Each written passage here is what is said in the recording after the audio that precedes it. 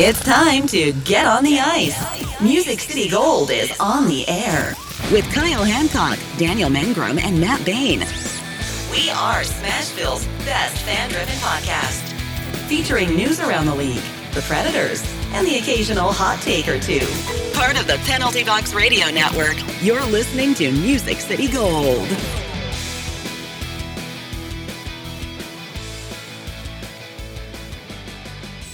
And welcome back, everybody, to another episode of Music City Gold on Penalty Box Radio. We are so glad you're here. We are brought to you by 7 Elements, and my name's Kyle. With me always is Daniel and Matt. Hello. Hey, guys. We got a great show for you today, guys. We've got Robbie Stanley from NHL.com joining us in a little bit. But first things first, guys, how was your weekend?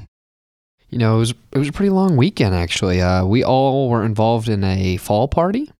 You know, we got some costumes going. Mine was very simple. Chelsea and I were going to do Jack. Well, we did Jack and Jill, but we were going to do Carl and Ellie from Up. And it was kind of a last-minute thing, so you got a wedding. It's okay. Yeah, you know, you're paying for a wedding. You got to get paying for a honeymoon. And you're like, maybe next year. Maybe next year, babe. So we agreed to do Jack and Jill, and it actually came out very well. It was the first time I've ever had eyeliner put on me, so that was interesting. Yeah. Speaking of makeup, I mean, another person in our group had a huge outfit, let me tell you. Yes, I actually got the makeup treatment as well, Carl, this weekend. First time ever, obviously. You look great. Yeah, my wife, I went as Trump, Mr. Trump, and she went as Fake News, which was a bit of a creative costume. We happened to found it on the internet somewhere. And we usually do something normal. We don't like to splash politics or anything like that. It was just funny and creative. And if you know anything about me, I tend to be the center of attention, the life of the party anyway. So me being kind of a brash, big personality just kind of fit the bill for me. And we thought it'd be funny and unique. And so that's what we went this weekend. But I had a big wig on, which was hilarious because... Looked like an anchorman too. You had like a little napkin in your dress shirt for all the makeup getting applied ahead of time. So I actually didn't recognize you at first when I got there because I was picking people up because, you know, where the place we were at had limited parking. So I get there, I find your wife, and I was like, hey, where's Matt at? And she's like, he's over there. And I was like, where? She's like, that's him. With the blonde, Mr. President. I was like, holy crap, he has hair. Yes, that was what I thought made it just great because I've got a little bit of a bald patch on the top there, and me with a full head of blonde hair I thought would be hilarious, and felt like I was back in high school. It was kind of nice. Reminiscent of old high school Matt there. And then, of course, I went as Han Solo in Carbonite, though. And I thought that was a great costume it's because funny, I remember you showed it to me one night and I didn't really piece two and two together. I knew it was Star Wars, but for some reason my mind was going, is he trying to portray the Death Star? No, dude, it was just so funny. It was just so funny. And that was right up your personality, too. That's right up for your alley. I will say, though, it was really kind of creepy when you come up behind people and it was just like all you saw were these hands and you didn't see anything else attached to the hands, just a block of ice. Yeah, I had to talk with my hands the whole night. People couldn't see my face moving, obviously. So, you know, it was a good outfit, good time. We had fun at the fall party, but boy, I was tired today, Monday, on a rainy, non-hockey night for the Predators, and it has just been gloomy, and I'm starving, but we're here, and we're going to talk some hockey. And that being said, let's just go and get some league news. You know who's having a really good time right now? The Oilers. Yeah, they are. About time. Yeah, they are. I mean, Matt, this is the team that I think you picked for like 2 years in a row to win the Stanley Cup, and the year you don't pick them, they seem to be having just this great time. I mean, look at this. They picked up James Neal in the offseason for Milan Lucic, and it seems like Neal is just what he needed. I was listening to the 31 Thoughts podcast with Elliot Freeman the other day, and he was talking about how that basically Neal hated it in Calgary, and Calgary hated having him. He wanted that last year option on his contract with Vegas, and Vegas wasn't going to give it to him, so he wanted to leave, and basically Calgary said, yeah, you can come up here. And they said it was like basically he was, you know, had one of those jobs that he left because he thought it'd be greener. Then when he got there, he realized this job absolutely sucks. And so that's kind of what he was with Calgary. And so Oilers pick him up, and my goodness, man, he's had 9 games.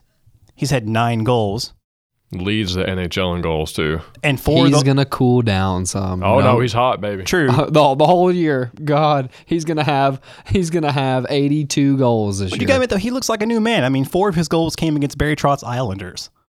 And I'll tell you, the what I'm saying, it's one surprising game. thing is people are saying, he really hadn't changed much since his last system. He's just kind of getting good puck luck and things are going in. And that's kind of scary that he's like got more goals than he did last year. And we're not even in the first month of the freaking season, Whatever it's doing, I don't know. Maybe he just hated it in Calgary and the puck hated it too, but it's going right now. The Oilers I was like, what year is this? I mean, if you look at the top of the league right now, Colorado, Edmonton, Buffalo, I mean, it's crazy. You can tell hockey's just started because the top of the leaderboard is not going to look like that in another month or two. But it is quite interesting to see Edmonton at such a hot start. And hey, good for James Neal, man.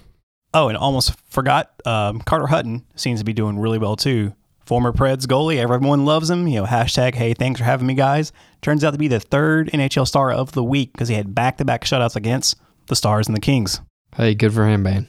I'm glad he's actually finding some success, in any level. It's just been sad seeing him bounce around so much.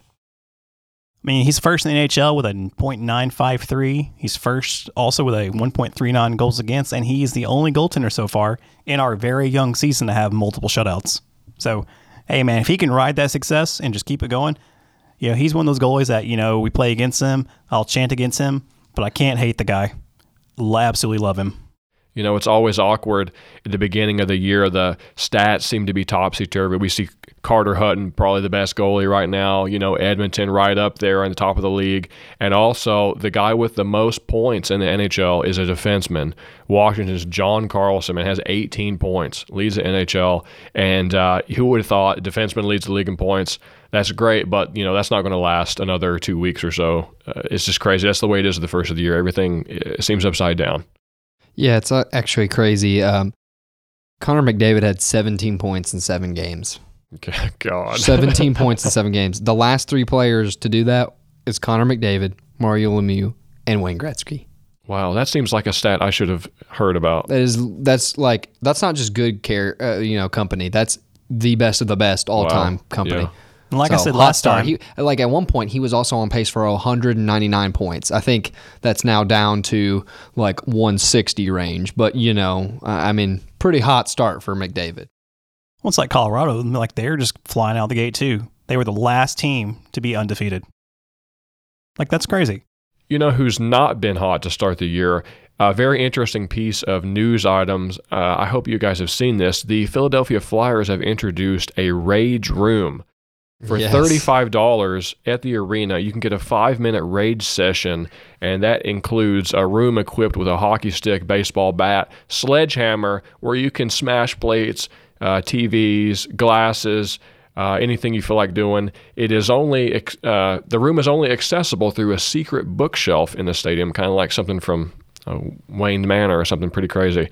But it comes equipped with a jumpsuit and a safety helmet where Flyers fans can go and smash a bunch of junk because of how mad they are. I knew their first client who ordered this or whatever, paid, was a partial season ticket holder to go in and let out some of his frustrations over the last 5 years. And that is a very interesting idea. And it seems to be fitting with Philly culture. It's like an indoor smash car. Yeah. During the playoffs. I mean, that's essentially what it is. We do that just for the playoffs, obviously. We have a car, for those who don't know, and it sets outside of Bridgestone Arena, and whatever the opponent is, it is usually themed. I mean, the one year we had the Jets out there. Yeah. They actually had a full plane, which I thought was pretty impressive. But yeah, I mean, teams are getting really creative with some of their money making right now. As far as I think most of these are actually for charity too, so I do have to clarify that the teams aren't making money on this usually. But I mean, look at the Pedal Tavern.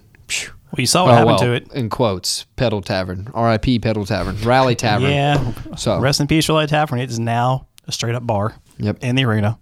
Yep. It's just parked somewhere in Bridgestone. So, but to be fair, it was a good try. It's a unique idea. It's like, why not take advantage of the idea that's already in Nashville? Why not? But, overall fan experience was like, nope, get that out of there. So good job for the Preds listening to, the customer feedback at least. Yeah, they're always really prompt and good about that. Granted, I don't think they really did a poll ahead of time on this one because I think that would have prevented this thing even coming out on the ice because, it's whatever. I get it. It's for a good cause. But also at the same time, I don't really like them driving around Nashville. So it's whatever. I was going to deal with it being on the ice. I thought it was a little funny, but at the same time, it's just come on, guys.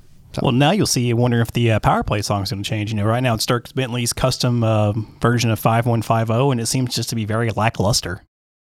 Here's the deal, though. We're at 20% right now, so it's working. There you go. It's better than 12 last year, so if That is anyone true. wants to complain, I'm just saying, we're all, we're not superstitious, but we're just a little stitious here, so it's working right now. Well, since we're talking about the Preds, let's go ahead and let's introduce our guests. So join us by phone is Robbie Stanley. He is the NHL.com correspondent for the Preds. Robbie, how's it going? Doing great. How's everybody else doing? There's no Preds game tonight, man. I know, it's like a void inside of you. Once hockey season gets kicked back off, literally everything in my life gets planned around it. So when there's not a game night, sometimes I have no idea what day it is because I've based my entire schedule off of the Predators schedule. So nights like these, I don't really know what to do with my hands. So I'm glad I can join you guys. Write something, I'm the same way. Yeah. It's so weird, having a game schedule. It's almost always a Tuesday, Thursday, and a Saturday. And then when you get that occasional, rare Monday night or even the rare, Sunday game, it just throws off completely. And you're just like, I don't know what to do. Do I go home? Oh, there have been several times where I've been writing a game story on a Monday night, and I'll just put Tuesday in there, and my bosses will email me, and I'll be like, Robbie, can you not figure out what day of the week it is? I'm like, no, they always play on a Tuesday. I'm sorry. I can. They're not supposed to be playing on a Monday. I can relate with you on that. So I know Michael Gallagher, and a couple times, just for just some extra pocket change, I would work with him doing some high school sports, and occasionally I would forget what city we were in for the game. Oh yeah. So if it's Murfreesboro, I would pull up the previous game report from Smyrna, and I'd send it to him, and he's like, "Dude, we're not in Smyrna, it's Murfreesboro." Well, it's the same county, so that's close enough. But what I learned real quickly is that there's this so-called debate of how you not only say Laverne, but how you spell it. There's a debate on how you spell it, huh? Right. So some people it's L-A-V, and Right. I've seen some people go L-A capital V. Oh. And I'm Very like, good. I've seen that, so I don't know. I've gotten flagged a few times, not from Michael himself, but from other people going, "You spelt this wrong." I'm like, semantics. yeah, I'm like, you know what it means. That's really the only thing that matters is do the people know what you're talking about? And the answer is yes. We even had a West Coast swing to start off the Preds trip this year, and that's just throwing me off too. Because staying up to midnight to watch these games here, killer. That first, let me tell you, first late game, I was not prepared. Yeah, I'm sure that's affecting you as well, Robbie. Especially the Arizona game, because let me tell you, for the first 45 minutes of that game, it was rough to watch. It was not good. Well, I'm under the impression that Arizona games are just on my list of that. I really don't care if we play Arizona because I know that 9 times out of 10 we're going to lose in some spectacular fashion. It's really weird when you look at kind of some of the teams they've struggled against since Peter Laviolette's been coach. When playing at Arizona, they don't do well at all. They seem to always do well when Arizona comes here, but it doesn't matter where they play the Detroit Red Wings or the Carolina Hurricanes. They always struggle against those two teams. It's really weird, just the random teams that have given them fits over the last couple of years. It's the bottom feeders.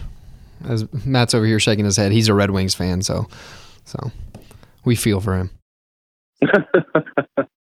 So since we were talking about the game in Arizona real quick, let's just go ahead and get into our talking points that we have. Robbie, the big news. Well, we actually had 2 big pieces of news over the offseason for the Preds, but the biggest one is that David Poile finally got his white whale, for lack of better words, that he got Matt Duchene. So far, he has made an impact. I was checking his overall averages before we started recording tonight, and over 10 seasons, he's averaged about 54, 55 points, and he already has 10 points with the Preds with 2 goals and 8 assists for the season, and he seems to have just really driven this offense. Now, being somebody that, has spoken to him down in the media scrums after the game and watching him on the ice in the press box, how do you feel about him? Well, I think he's been great to start his Predators career. There's no question about that. Particularly just how quickly he was able to develop some chemistry with Philip Forsberg, I thought was just unbelievable. I mean, sometimes, and it's funny kind of how this happens in sports, whether it's hockey, football, baseball, whatever. Sometimes you bring in a new guy and there's just instantaneous chemistry. And I think the Predators have had that with Matt Duchene. He's very comfortable here. He's made no secret about how much he wanted to be in Nashville and how much kind of the city and just the lifestyle that we have here in Nashville really fits what he and his family are all about. So I think the off-ice fit has made him very comfortable. And remember, guys, I mean, he's been a guy that's bounced around from Colorado to Ottawa and then to Columbus late last year at the trading deadline. So this is the first time in a while that he's really been in a place that he knows he's going to be at long term. And I think that can really have a positive effect on a player on the ice when you're getting comfortable in your new surrounding and you know that this is going to be a long-term solution for your career. So he's come in, and I think Matt Duchene has been everything the Predators could have possibly hoped that he would be so far. Obviously, he's looked much more dangerous with Philip Forsberg alongside him. The last couple games when he hasn't had Forsberg, I don't think he's been quite as good, but that's to be expected when you're playing with a guy like Philip Forsberg, who I think has as much talent as almost anybody in this league. So I did think he played really well in the last game where he switched over to the wing when Kyle Turris was centering his line. So just all in all, I think he's been really good so far. And what he does more than anything, and I talked to Ryan Johansson about this a little bit, it really gives the Predators some options that I don't think they've had before. And what I mean by that is it's been no secret the last 3 years how good that top line for the Predators has been. Philip Forsberg, Ryan Johansson, Victor Arvidsson have been one of the best lines in the NHL. And we all know that. But the other part of that is every team in the league knows that as well. And you could see it last year in the first round of the playoffs. The Dallas Stars, come hell or high water, they were not going to get beat by that top line. They put all of their emphasis onto shutting down that top line offensively. And the Predators just didn't really have anything behind that. Now with Matt Duchene, you can split that top line up, and you've got two really dangerous lines in your top six. And not to mention the way that Kyle Turris is playing so far, and we'll get to that here in a minute. But I just think the Predators with Matt Duchene, they've got so many more options now, 5-on-5. And then the power play, having that left-handed shot on the net front gives them so many options, because Ryan Johansson kind of told me this too. Last year, you had Victor Arvidsson in front of the net, and for what they asked him to do, I think he can do it. But having that right-handed shot, it doesn't really open up that pass in the middle like we've seen Duchene do several times so far this year, where he takes the puck from Ryan Johansson along the goal line and immediately puts it back in the middle for Victor Arvidsson in the slot. They've scored a couple times doing that so far in the season. So he just brings a lot of different options and different elements to this group, and I think it's been a really seamless fit for Matt Duchene so far. So going back to his bouncing around, obviously you said, he starts off in Colorado. They become a dumpster fire. He gets shipped off to Ottawa, who instantly becomes another dumpster fire. And then, you could argue that his best teammates were on the Columbus playoff run there, where he was actually putting up great numbers with Panarin. And so what do you think his over-under for points are this year? Like what's the limit for him this year? Well, with the start he's gotten off to, I kind of was going into the season and warning people that maybe 70 points again might be a little much. Right now, with the way he's playing, I absolutely think he can get to 70 points again, particularly if Philip Forsberg can get back into the lineup and stay healthy with the chemistry I've seen from those two. So right now, I took the over-under, 65 and a half, and that would be where I would set the bar, assuming that Duchene stays healthy for a full season, just because I think he's gotten off such a great start, and just the role that I've seen him play in this offensive attack so far, I think has gone even better than I thought it would. And I had some pretty high hopes for Matt Duchene heading into this group. So I think 70 points, once again, is absolutely a possibility with the start that he's gotten off to. And look, it's been a long time since the Predators have had a guy reach 70 points. They would take that in a heartbeat. I think they've got an opportunity for a couple different guys to do that this year.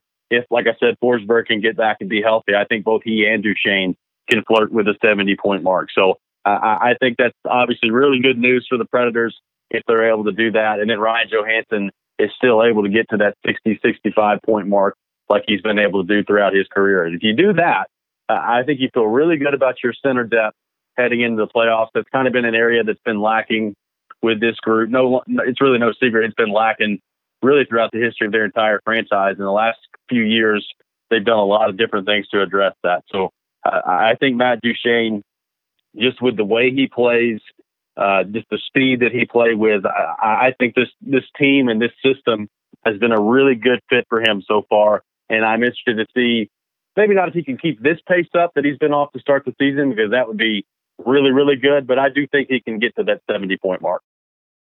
Well, let's talk a little bit about Kyle Turris. Interesting story with him as well. He hasn't been so great since he's come to Nashville, but he's already seeming to look a little better this year, maybe having a bit of a rebound year. We've seen that he's spent some time at the center, the fourth line with Grimaldi and Watson and what have you. But we also saw him on Saturday on the wing with Duchesne and Granlund lined, and he happened to get a goal. So do you think that he should be remaining as a center or try playing on the wing as he did in the preseason, and maybe that'll help him get more production? Well, it's a very interesting question, and it's one that I've kind of wrestled with all preseason long and into the season, as the Predators have kind of been trying out who to put up there with Johansson and Arvidsson. They put Craig Smith up there. It didn't go so well the first few games, and then they put Calle Jarnkrok up there as well. And it's kind of been a mixed bag of results. So I do think Kyle Turris on the wing with Johansson and Arvidsson is a very intriguing option to me, just because I think we've seen so far this year, and the game the other night was a perfect example of it. Kyle Turris has got a great shot. When you're able to be on the wing and utilize that shot a little bit more, I do think he could be really dangerous from that area. Now, having said that, it's no secret that Kyle Turris is a natural center. I don't think he's comfortable on the wing. I think they tried that out in the preseason, and just from some of the vibes I get from Peter Laviolette and the coaching staff, I'm not sure that's a route they're going to be comfortable in going with. So I think the most likely route is that he stays at center and the Predators continue to find other options to put on the wing. But I do think that Kyle Turris on the wing with that shot that he has would be a very intriguing option. Well, if we keep Turris at the center position, would you want to see him either go to the third line or stay on the fourth line? Because I know Bonino's kind of been anchoring that third line, but it seems to me that Turris would prefer to play, I guess in manner of speaking, on the third line and have a little more minutes, because in my experience, and Robbie, you can correct me if I'm wrong on this, but generally, if you're a third pair or you're a fourth line, you're basically getting sheltered the most minutes. Oh, you're absolutely right about that, and there's no question. And I think Adam Bengen of The Athletic wrote an article about this today. Kyle Turris is kind of averaging the fewest amount of minutes that he's played since, I think, the 2011-12 season or the 2012-13 season, one of the two. So there's no question that he's not getting the minutes that he's been accustomed to getting throughout the course of his career. And kind of the encouraging part for me, and I think all Predators fans, would be that he's played well in spite of that. I mean, he's had Rocco Grimaldi and Austin Watson on his line.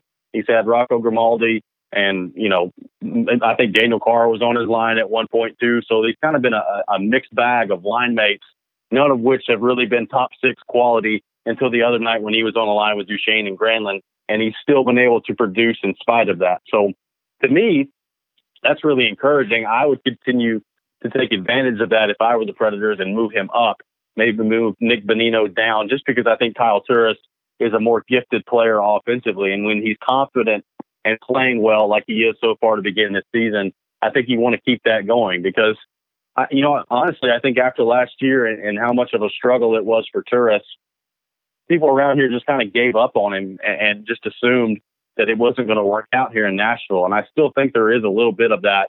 You heard Elliot Friedman and Pierre LeBrun kind of talk about last week about how the Predators tried to move Turris's contract in the offseason and could not get any takers to take that deal. When he's come back and he's produced as well as he has so far this year, if you could go into a season and have Ryan Johansson, Matt Duchesne, and Kyle Turris down the middle, all being productive players and all being potential top six caliber players, I mean, that puts your center depth right up there with anybody else in the league. So I know the Predators have kind of sheltered him so far and put him on the fourth line. If he continues to play the way that he has so far, I would absolutely put Kyle Turris on the ice more and elevate those minutes a little bit, even though I know they're very comfortable with Nick Bonino and his line, whether it's been with Colton Sissons and Austin Watson or Colton Sissons and Craig Smith. I do know the Predators are very happy with that line as well.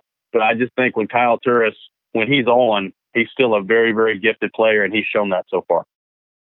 I've also noticed, Robbie, that he seems to be very comfortable on that second power play unit.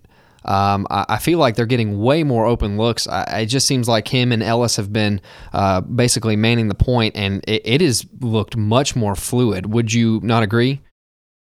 Oh, I agree. I agree 100%. And I think one thing they're doing on that second power play unit, and you saw it, I think in Vegas it was, where he just ripped one from the left circle on the one-timer. They're using that shot. And traditionally, it's been Kyle Turris and Ryan Johansson on the half wall. And you've still seen Turris on the half wall every now and then so far this year. But I think utilizing that shot and kind of opening him up to take that one-timer from Ryan Ellis has worked really well so far. And they're really running the power play on the second unit through Kyle Turris and Ryan Ellis. So I think that's gone really well so far. You know, when you load up that first unit like the Predators have with Duchesne and Forsberg, Johansson, Yossi, and Arvidsson, that's a whole lot of firepower to put on one unit. So that puts a lot of pressure on Kyle Turris on the second unit to make sure that things are running smoothly. I think it took them a few games to get going on that second unit where they could really generate some good looks.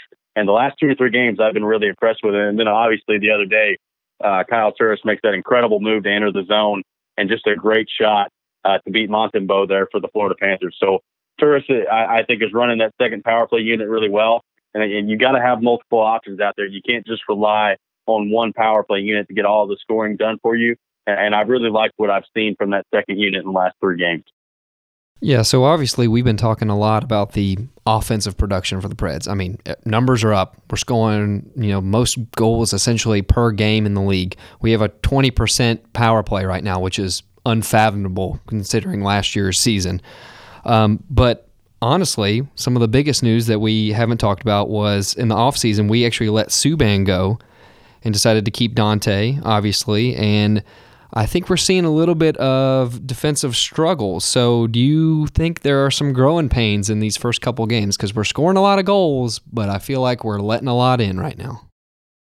Yeah, I do. I think there have been some growing pains so far. I think even specifically with Dante Fabro, there have been some games where he's looked very, very good. And there have been some games where it's been a struggle for him so far. And you're going to get that out of a 21-year-old. I think the Predators are in a position where they're just going to have to deal with that and let him work through it this year, because I do think the talent that he has, he's eventually going to be a very, very good defenseman and a consistently good defenseman for this team. So there may be some growing pains in the first 25, 30 games that Dante Fabro has to deal with as he's learning how to go up against top quality NHL competition. And maybe in years past, you've had the luxury of kind of bringing a young defenseman along slowly, like they did last year when they put him on the third pairing with Dan Hughes. You don't really have that luxury this year, but I think that's something the Predators are prepared to deal with. And really, when you take a look at their defense so far, the actual defensive zone coverage, once teams have gotten set up in the offensive zone and are trying to cycle the puck and work in the offensive zone, the Predators' defensive zone coverage, for the most part, has been pretty good. Where they've been burned a lot this year has been on the rush, and that's been a combination of puck management in the offensive zone. They're maybe trying to do a little bit too much offensively at times, and then they turn the puck over. It's going back the other way, and you're giving up either a 3-on-1 odd man rush or a 2-on-1 or 3-on-2, whatever the case may be. That's happened a lot to the Predators so far this year. So I think some of that has to do with just being smarter with the puck in the offensive zone. As a matter of fact, the other morning, I asked Peter Laviolette if he's seen any improvement in that counterattack so far in terms of defensively being in the right position. And he looked at me dead in the face and just said no. And I was like, oh, okay, well, what do you need to do to see some improvement there? And he said, you just got to be smarter with what we're doing out there, be smarter with the puck, and be aware of what's going on. And I think a lot of times this year, the Predators have been a little bit too loose with what they're doing offensively, and in turn, that's gotten them burned the other way. And the other part of it is, and a lot of times Predators fans really don't want to hear this, but at times the goaltending this year has just not been good. Juuse Saros has not played very well. He made some pretty good saves of the high danger variety against Arizona, but some of the shots he let in were medium danger to low danger chances that just got by him. And we've seen this a few times so far in Juuse Saros' career, where he started off slow in the season in the beginning of October into November, and then around mid-November into December has figured it out and played lights out. That seems to be kind of the trend he's on so far this year as well, where the first 3 games for him have been a struggle. He's going to have to get that part figured out. And even Pecorine, I think, has missed on a couple saves so far this year that he probably would admit that he should have made. So it's a combination of the defense on the rush, not quite being up to par with what they're normally used to, as well as maybe some goaltending issues so far in the season that I think they'll get figured out as we move along here. Well, I want to circle back real quick on when we're talking about the defenseman. So I guess it's a two-part question. So going all the way back to Dante Fabro, do you think Ekholm is the best defensive partner for him so far? Because I know I was looking at some stats from earlier today, and it seems like, of course, the top D pair of Roman Josi, Ron Ellis is playing lights out. Dante Fabro, Matthias Ekholm seem to be playing kind of middle of the road. And then you get to the third pair, which is Dan Hamhuis. And then, as I like to say, it's Hamhuis because it could be Weber, it could be Irwin. And right, like you said earlier, they're just getting burned. And, the third pair has gotten burned a lot. So I guess in a roundabout way, am I saying is Ekholm the best partner for Fabro? Or should they look at the idea of possibly splitting Roman Josi and Ron Ellis up between Ekholm and Fabro? I think Ekholm is the best partner for him, and the reason I say that is this. With Matthias Ekholm that he's going to be, for the most part, where he's supposed to be defensively. He joins the rush, but he doesn't join the rush as much as Roman Josi does. Obviously, there are very few defensemen in the league, if any, that are as gifted as Roman Josi is offensively with the puck. So I say that to say if Roman Josi is paired with Dante Fabro, you're pretty much exclusively relying on Dante Fabro at that point to be the one that sits back and makes sure he stays at home. And at this point in his career, I'm not sure that's something that I would be comfortable doing yet. Will he get to that point where I think he can be paired with Roman Josi? Yes, I believe he will. But at this stage of Fabro's career, I really like what they've done in putting him with Ekholm, because I think Ekholm is more defensively responsible than Roman Josi is. And I think to put Fabro with Roman Josi would be asking a lot of a rookie to be able to play with Josi and make sure you're staying at home and constantly kind of being that anchor on the back end, because you don't want Josi to change the way that he plays with how gifted he is offensively. There's no secret. I think the NHL Network put this stat out over the offseason that Roman Josi generates more shots from the slot and more passes to the slot and more high danger attempts for a defenseman than any other defenseman in the entire league. And that's because he's so gifted with the puck and what he's able to do skating. So for that reason, I think it's good that they've left Dante Fabro with Matthias Ekholm. Like I said before, there have been a few times this year where there have been some growing pains. And I think when you're getting used to playing with a new defenseman like Ekholm is with Fabro, they haven't quite totally figured each other out yet. That's going to come, obviously, the more games you play with each other. So I think as we move into the middle of the season here, you're really going to see Ekholm and Fabro round into form. It's just going to take a little bit longer than I think most Predators fans are used to. And that being said, what do we do with that third pair, though? That's a great question, because if you look at kind of the options the Predators have right now in the system, there's really not a whole lot there. I mean, I think Hamhuis and Weber are probably the best two options they have for that third pairing. We saw what happened when it was Matt Irwin and Weber earlier in this year, and the numbers were just atrocious. It was really, really bad. I know it sounds terrible. I was telling the guys the other day, I said, with Hamhuis out there, I said, if you put Matt Irwin out there, I said, I'd rather you just put just like a chair or a traffic cone, because I think it honestly would do better. Yeah, I mean, it hasn't been good. I mean, there's no question about that. And you look at Milwaukee and you've got, Jarrett Tenorti, who had a pretty good training camp and stuck around, I think, longer than most people thought that he would. And you've got Steven Santini, who the Predators acquired from the New Jersey Devils in the trade for PK Subban. And just from what I've seen historically from Santini throughout his career and the time that I saw him in the preseason with the Predators, I don't think that's a very good option on the third pairing as well. So the Predators are in a position, I think, for the first time in a very long time where, traditionally when we've been trying to anticipate what David Poile is going to do at the trading deadline, it's always been, okay, well, what forward do they need to go after? What top six winger do they need to have? What depth forward do they need to add to this group? I don't know how much of that you're going to see or talk about this year. I think the big conversation when we get down to the trade deadline this year is going to be what defensemen are out there that are going to be available that are maybe second or third pairing defensemen that you can slide in for the Predators and put on that third pairing and kind of approach the game that way. That's going to be, I think, the talking point for David Poile and the Predators this year, because I just don't like many of the options they have in Milwaukee. I don't think they would make much of a difference on the third pairing.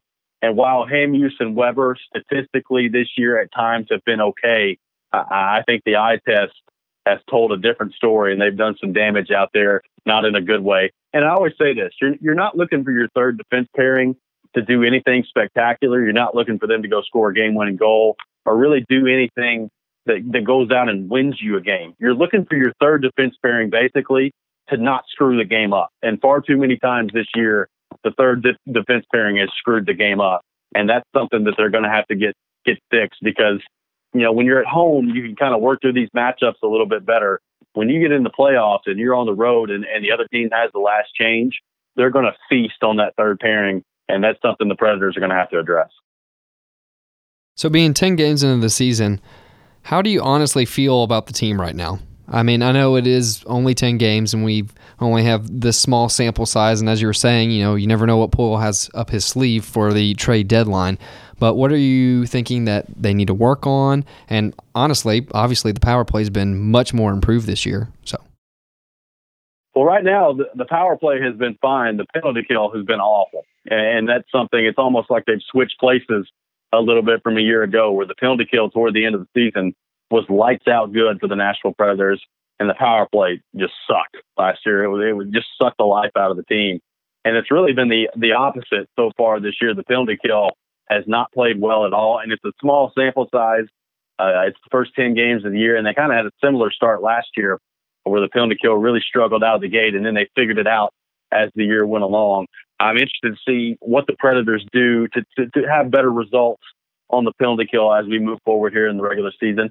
So far, the Predators, the record has been kind of exactly what I thought it would be to start the season. I think more so this year than in years past, maybe the last 2 or 3 years. I think it's going to take them a little bit longer to really hit full speed just because you didn't make a whole lot of changes in the offseason, but the 2 changes that you made in getting rid of PK Subban and bringing in Matt Duchene, those are big changes, and those require a lot of different pieces to move around. I think Johansson's line is still trying to figure out how to adjust without having Philip Forsberg on it. I think Dante Fabro and Matthias Ekholm are still trying to figure out how to adjust to playing together. And that bumps the third pairing apart. You had Fabro on the third pairing at the end of last year with Hamhuis, and they played really well in the playoffs. Now you're back to Hamhuis and Weber, like we talked about with the last question. So there's just a lot of different moving parts that they're having to kind of work through this year that they haven't had to work through before. And oh, by the way, I think the division is going to be as good this year as it's ever been before. So I know the Dallas Stars have gotten off to a rough start. And I think of the 2 teams that have gotten off to poor starts in the division, being the Stars and the Wild, the Stars are by far the more likely ones to pull themselves out of that and get back into a competitiveness here in the Central Division. So the Predators, I think it's going to take them a little bit longer to really hit full stride this year. But once they do, I think they're potentially better equipped this year to be more dangerous in the playoffs because they have more options offensively. They have more of a balanced attack offensively. And once you get the defensive part of your game figured out, which I believe they will, I think this team is right up there with any other team in the division. I had them finishing third in the division heading into the year just because I think it's so difficult to win this division 3 years in a row, and the division is so good. We've seen with Colorado how good of a start they've gotten off to. Obviously, St. Louis won the Stanley Cup last year. Dallas, I think, is going to rebound at some point. Chicago, I think, will be better than they were a year ago. So there's a whole lot of moving parts in this division that the Predators are going to have to contend with. But they've been just about where I thought they would be so far, maybe a little bit better offensively and a little bit worse defensively than I thought they would have been. But I think both of those things are going to balance out as we move along in the rest of the season here, and they're going to be very dangerous come playoff time.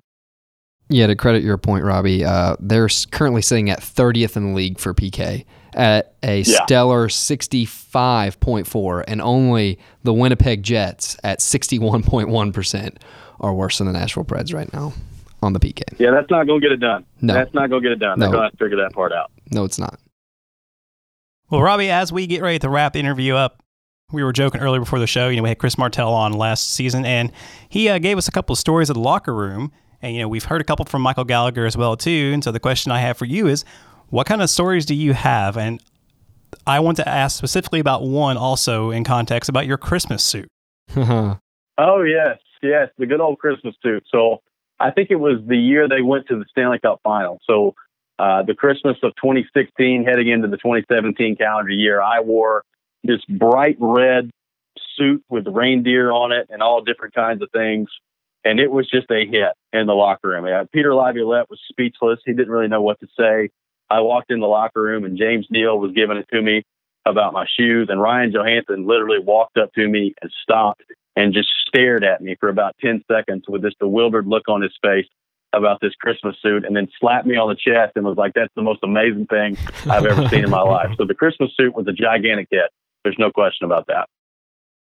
So working with, like I said, Martell, Gallagher, Bradford, Gover, between you guys, I know you guys are all pretty tight. Any good stories that you can share with us between you guys? Well, there is one story that comes to mind with Martell, and I don't know if y'all remember this or know what this is, but he wore this device called Google Glass. And essentially, for your listeners, what that is it's basically like this futuristic looking thing you put around your head that you can look through with your eyes that records video. And he had this in like 2013 and 2014. And he was in the locker room just kind of walking around doing interviews. And as you might imagine, if you're a player and you've never seen a device like this before, you're kind of wondering what the heck is going on when you get this guy just wearing this thing, looking at you and recording video and with this futuristic looking thing. So he's sitting there, and I can't remember who he's interviewing, but I'm kind of waiting on whoever I was trying to interview to come out from the locker room. And Shea Weber walks up to me and starts looking at Martell. He puts his hand on my shoulder, and I'll give you the PG version of what he said. He looks at me and he goes, Robbie, what the heck is that? And I had to explain to Shea Weber what Google Glass was. Oh, my goodness. While Chris Martell was recording his teammates with video. And he looked at me and said, this world just gets stranger by the day, and walks off back into the locker room. So Martell has caused quite a few funny incidents in that locker room. One funny one for me would be Mike Fisher. So for those of you who don't know, I have type 1 diabetes, and with that, I wear an insulin pump. And sometimes the insulin pumps that I wear, they malfunction. So what happens when they malfunction is either maybe they've gotten too much static electricity or whatever the case may be. They make this god-awful beeping sound. It sounds like a bomb is about to go off. So one time I'm sitting there and I'm interviewing Mike Fisher, and my insulin pump malfunctions.